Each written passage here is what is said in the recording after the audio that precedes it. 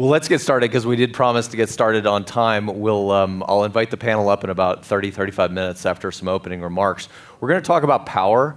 These are some tentative comments about power, but if anything, 2017 just was obvious that power was in the room, and we need to unpack that, right? And so I thought that we really needed to do a session on power, and I had promised that we would catch back up on this from our Saturday session. So let's talk about power. As I mentioned in my keynote address, I dive into power as one of the key aspects of the great disruptive release that marks the dawn of the Teal transformation age. I'll start with a quote. "The feeling of having no power over people and events is generally unbearable to us. When we feel helpless, we feel miserable." Thus opens Robert Greene's classic, The 48 Laws of Power. And I believe it's another way to summarize why the past year has not felt great. For the first time, perhaps in most of our lifetimes, many of us feel powerless in a way that is genuinely threatening. And certainly this is true of us in the West, and even more true for those of us in the United States, for all the reasons we've looked at in some detail to this point in the event. We're sort of genuinely scared. We actually had this conversation at breakfast this morning. We're genuinely scared for the first time in our lives because not only has our power been displaced, but as we discussed, the stabilizing norms of our society have been shaken beneath our feet. We're beginning to feel like we don't understand the rules anymore, and perhaps there are no rules at all. As Trevor, I don't know if you remember this, but as Trevor Noah summarized so succinctly, does anything matter anymore? Now, as we looked at the Great Release, this disruptive and momentous leap from a green to teal operating system, we saw that breakdowns often signal the need for and emergence of new forms of governance, primarily because they're driven by new technologies to begin with. And these new technologies change the nature of power in the global system itself. So our goal on today's panel will be to talk about power, looking first at what power is, the evolution of power, and I will expose an idea here, again, tentative, of the evolution of social power as a holarchy. And then we'll sit down and talk about this, and talk about current events and sort of open the discussion up. So let's start with a better understanding of power, something I don't think we talk nearly enough about in our community.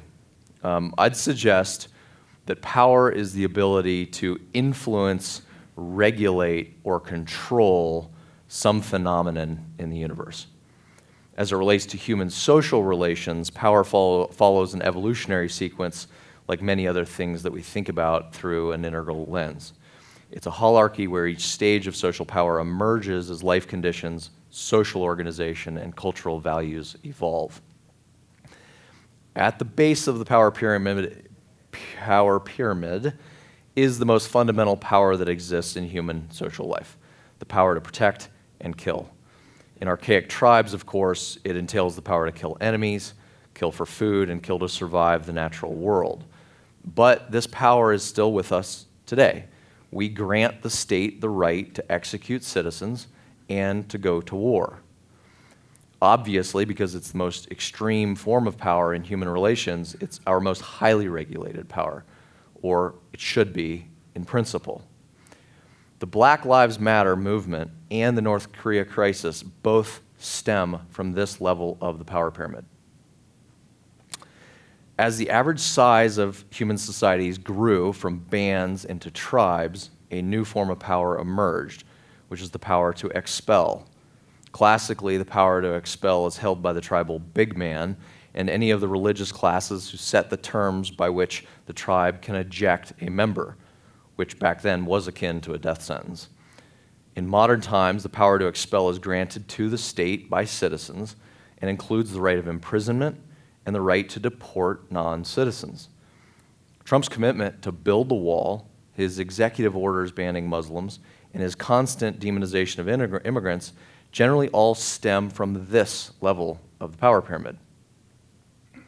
The power to expel is in turn transcended and included in the power to sanction, which is the first state-based rule of law that emerges in the chiefdoms and kingdoms of mythic agrarian societies around 3500 BCE. These early civilizations reach a critical mass of people such that the power of an administrative state becomes necessary to maintain order. The power to sanction accrues to those who can officially approve actions or sit in judgment of transgressions against the laws and mete out punishment. The Code of Hammurabi is an exemplar of this power in its early form. In contemporary society, this power extends throughout the regulatory agencies of government. It's seen by some as burdensome and overreaching, and it's not an exaggeration to say that Trump is single-handedly attempting to dismantle the regulatory state. From the EPA to the Department of Energy to the State Department to net neutrality, we see a frontal assault to strip out the state's power at this level of the power pyramid. Now, we can note that as society evolves and the scarce resource evolves with it, it also evolves the nature of power in each society. Society evolved past the early agrarian states into later empires. We see the scarce resources of survival, might, and order have been solved for, at least nominally. And accordingly, power begins to shift toward more contemporary powers, with the power to reason emerging first with the Greek philosophers and later into the arts and empiricism of the Renaissance.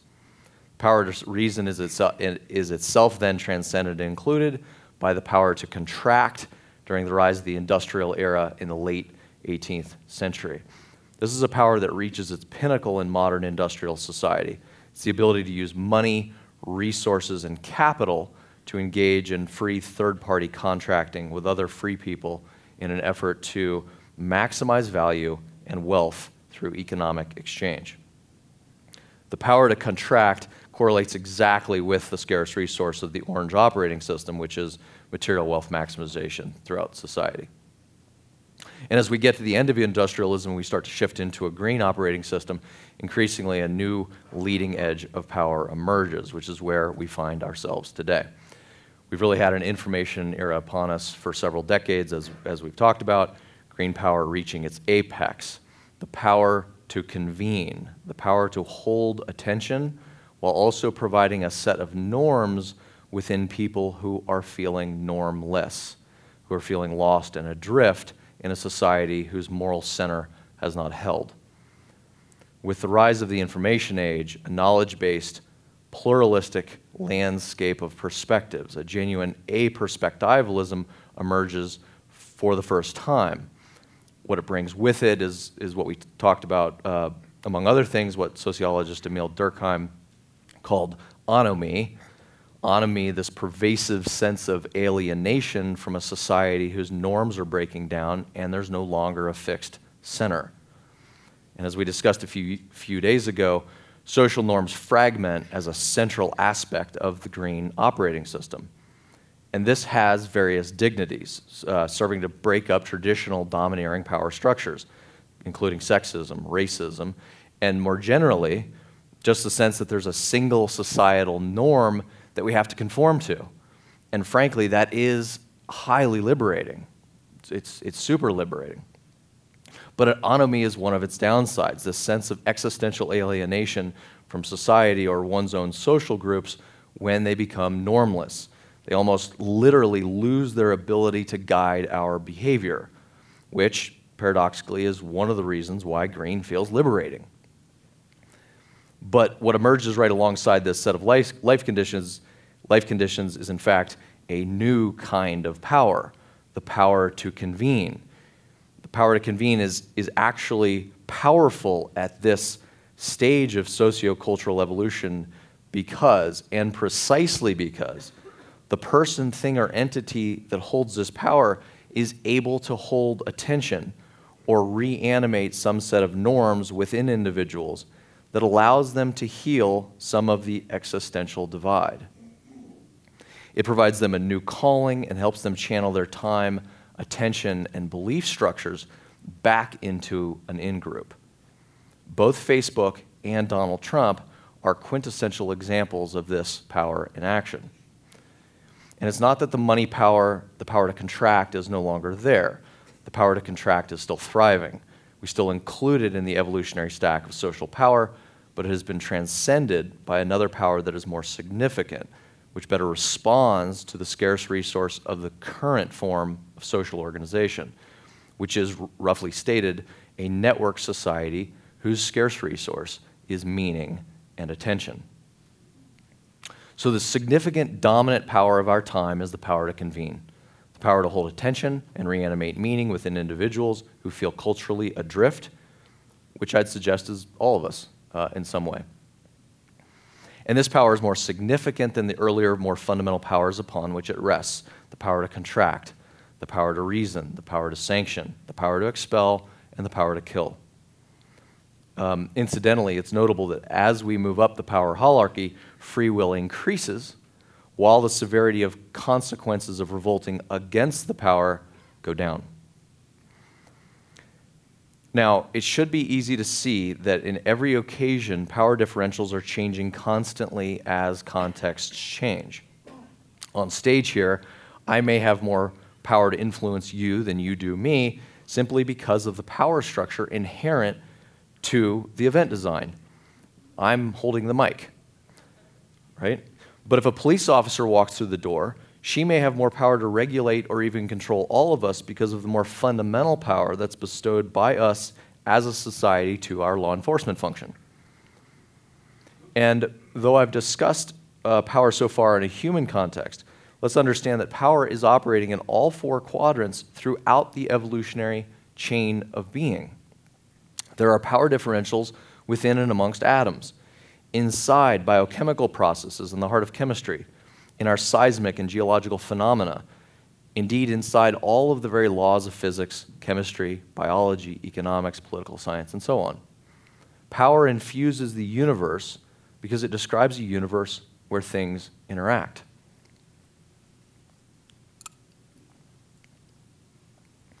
Green too often does not make this hierarchical distinction because of its view on power. For example, it mistakenly sees two important values, freedom of speech and social equality, as two opposing poles rather than two emergent aspects at different levels of the same hierarchical growth process. And what governs all hierarchies, from particle physics and biochemical reactions to the emergence of language in the brain and our federal court system, is power. Power arises to both drive and regulate growth. So, of course, power differentials exist as a natural feature of the universe. Differentials at the same level of being, like two people, one of whom is powerful in a certain context because of their knowledge, let's say a physician, and another who's powerful in a different context because of their resources, let's say an investor. Different contexts, different kinds of power, but both people exist at the same level in evolution. Contrast this with power differentials that exist within different levels of the evolutionary stack. For example, cancer at the level of my cells has a more fundamental kind of power than the power of my free will. I can't will the cancer to be gone, and yet the cancer will absolutely impact on all of the holonic levels within me that have included cells, which is to say, all of them. The takeaway is that we can come to a more nuanced understanding of how power, this ability for one phenomena in the universe to influence, regulate, or control another phenomena, how it interacts and changes across different contexts and different levels. And for us humans, how we're constantly engaged in a dynamic dance of changing power relations, moment by moment, throughout the day, and throughout our lives as social conditions change, the power of which can sit anywhere on the evolutionary spectrum I've outlined. And I'll conclude with just a few brief comments about powers that pertains to our current social conditions as we make our momentous leap into a teal operating system. So as I said a few days ago, I think the world feels out of control, a bit foreign and threatening. It's not just going through a transition technologically, culturally, politically, and economically, much of which we've talked about to this point in the event. I would also say at the core, we're going through perhaps one of the great transitions in many decades, and one of the few major transitions in all of history around the nature of power. Since the 1970s, as we mentioned, the political left has come to dominate the realm of cultural power. The political right has come to dominate the realm of capital power. The middle class and the middle and working class of both ends of the political spectrum have become increasingly frustrated by the dominant opposite. The right abhors the left-leaning cultural power they see foisting multicultural cosmopolitanism on the West. And the left abhors the right-leaning capital power they see degrading the middle class through globalization and financialization. Both sides jockey for political power, trading it back and forth and using it to full effect to quash the other dominant when they hold the political reins. For example, the right tries to stymie cultural power they see destroying traditional values by hammering abortion rights.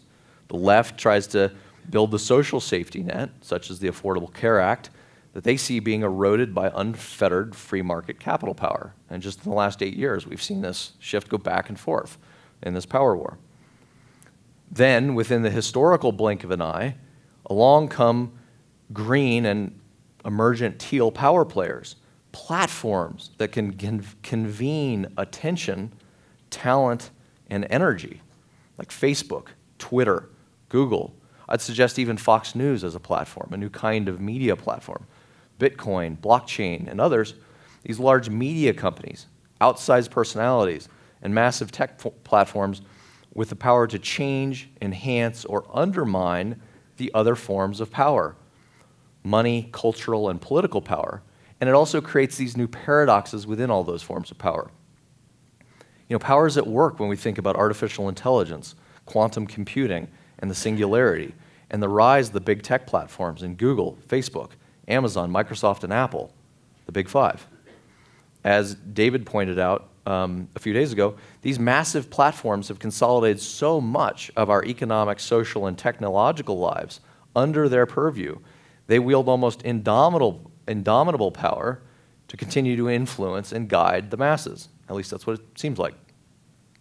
But ironically, they also feel like they're under constant threat of losing their own power to the next upstart at any moment.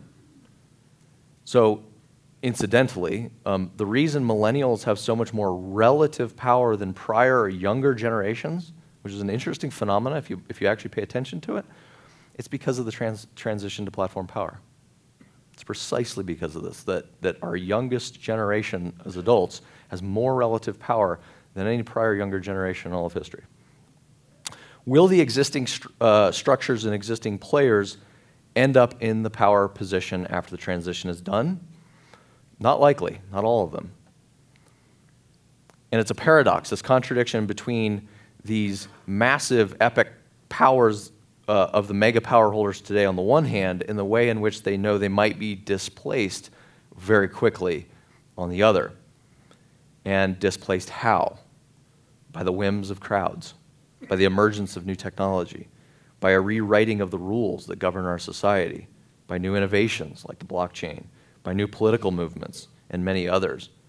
And this is the paradox of green level power. It's something so monopolistic in one sense and so transitory in the next. And this paradox characterizes our contemporary lives, in my view. And this is a war going on. Let's make no mistake. It's not a classic war. It's not a war between good and evil, but it's still a war played out across the spectrum of power as those who have it try to hold on and grow it, and those who don't have it try to disrupt those who have it. And it's a result of the nature of human psychology, which at its core, it wants the power to be free. It wants the power over itself, power over its own life, and ideally, power over others. The power to never feel threatened, the power to make whatever decision one would want, the power to satisfy one's needs however and whenever one would want. This is a war brought on by these deep-seated drivers and needs in human psychology, which have been around for tens of thousands of years, and at each successive stage of techno-economic evolution and social organization, the power structures rearranged themselves to accommodate the prevailing requirements of society of the time. From warriors of the band, to the priests of the empire, to the celebrities of the internet, power has evolved. And power is changing once again, and it's incredibly destabilizing. And you might have already noticed that each time a power emerges, it actually reconfigures the prior powers along with it. Green-level technologies didn't eliminate the power to kill. It reconfigured it with drones. Green-level economic power didn't eliminate the power to contract. It reconfigured it into the gig economy. Green-level relativism didn't eliminate the power to reason. It reconfigured it into post-truth echo chambers, and so on. With every topic we've discussed this weekend, think about whose power is being threatened. In politics, the power to wield the loyalty of a large group of people is changed as people shift alliances more readily than ever before. And this has distorted politics into a winner-take-all game of maximization, where those in power get everything they can when in the majority, constraining norms or conventions be damned. Goodbye Senate blue slips for judicial nominations. Goodbye legislative hearings. Goodbye nonpartisan budget reviews. Goodbye the shame of hypocrisy. It's simply a game of raw, brute power. It's other things as well, so I'm not being reductive, but it's at least that. In media, fragmentation has created a landscape where consolidated power is actually harder than ever, and media shares power amongst a panoply of voices in a post-truth environment. As the news and social media landscape fragments, driven by the rise of social media platforms, money power can no longer easily just influence public opinion through brute force paid advertising. And yet, Russia deploys the same platform power to distort foreign political processes by tapping into the anger and grievance of the middle and working classes waiting to vote. And for peanuts. And what do they spend? $500,000 total? In culture, power is what both confuses and infuses identity politics and the transaction of our cultural sphere understandings about ethnicity and sexuality, about the patriarchy and gender equality, about equality in pay, and so many other areas. In business, power is what is at work as modern financial capitalism resists evolving to the conscious capitalism and for-benefit corporations of the 21st century. Concepts like workplace democracy, changing values, and heightened transparency undermine the power of business to maximize profit in the shadows, divorced from the natural and social world of which they are a part. In economics, money isn't as powerful as it once was. It isn't an accident at this time that the lean startup movement has emerged at precisely the moment that green platform power is also emerging. Only experiments in large numbers can lead to success in a participative economic landscape.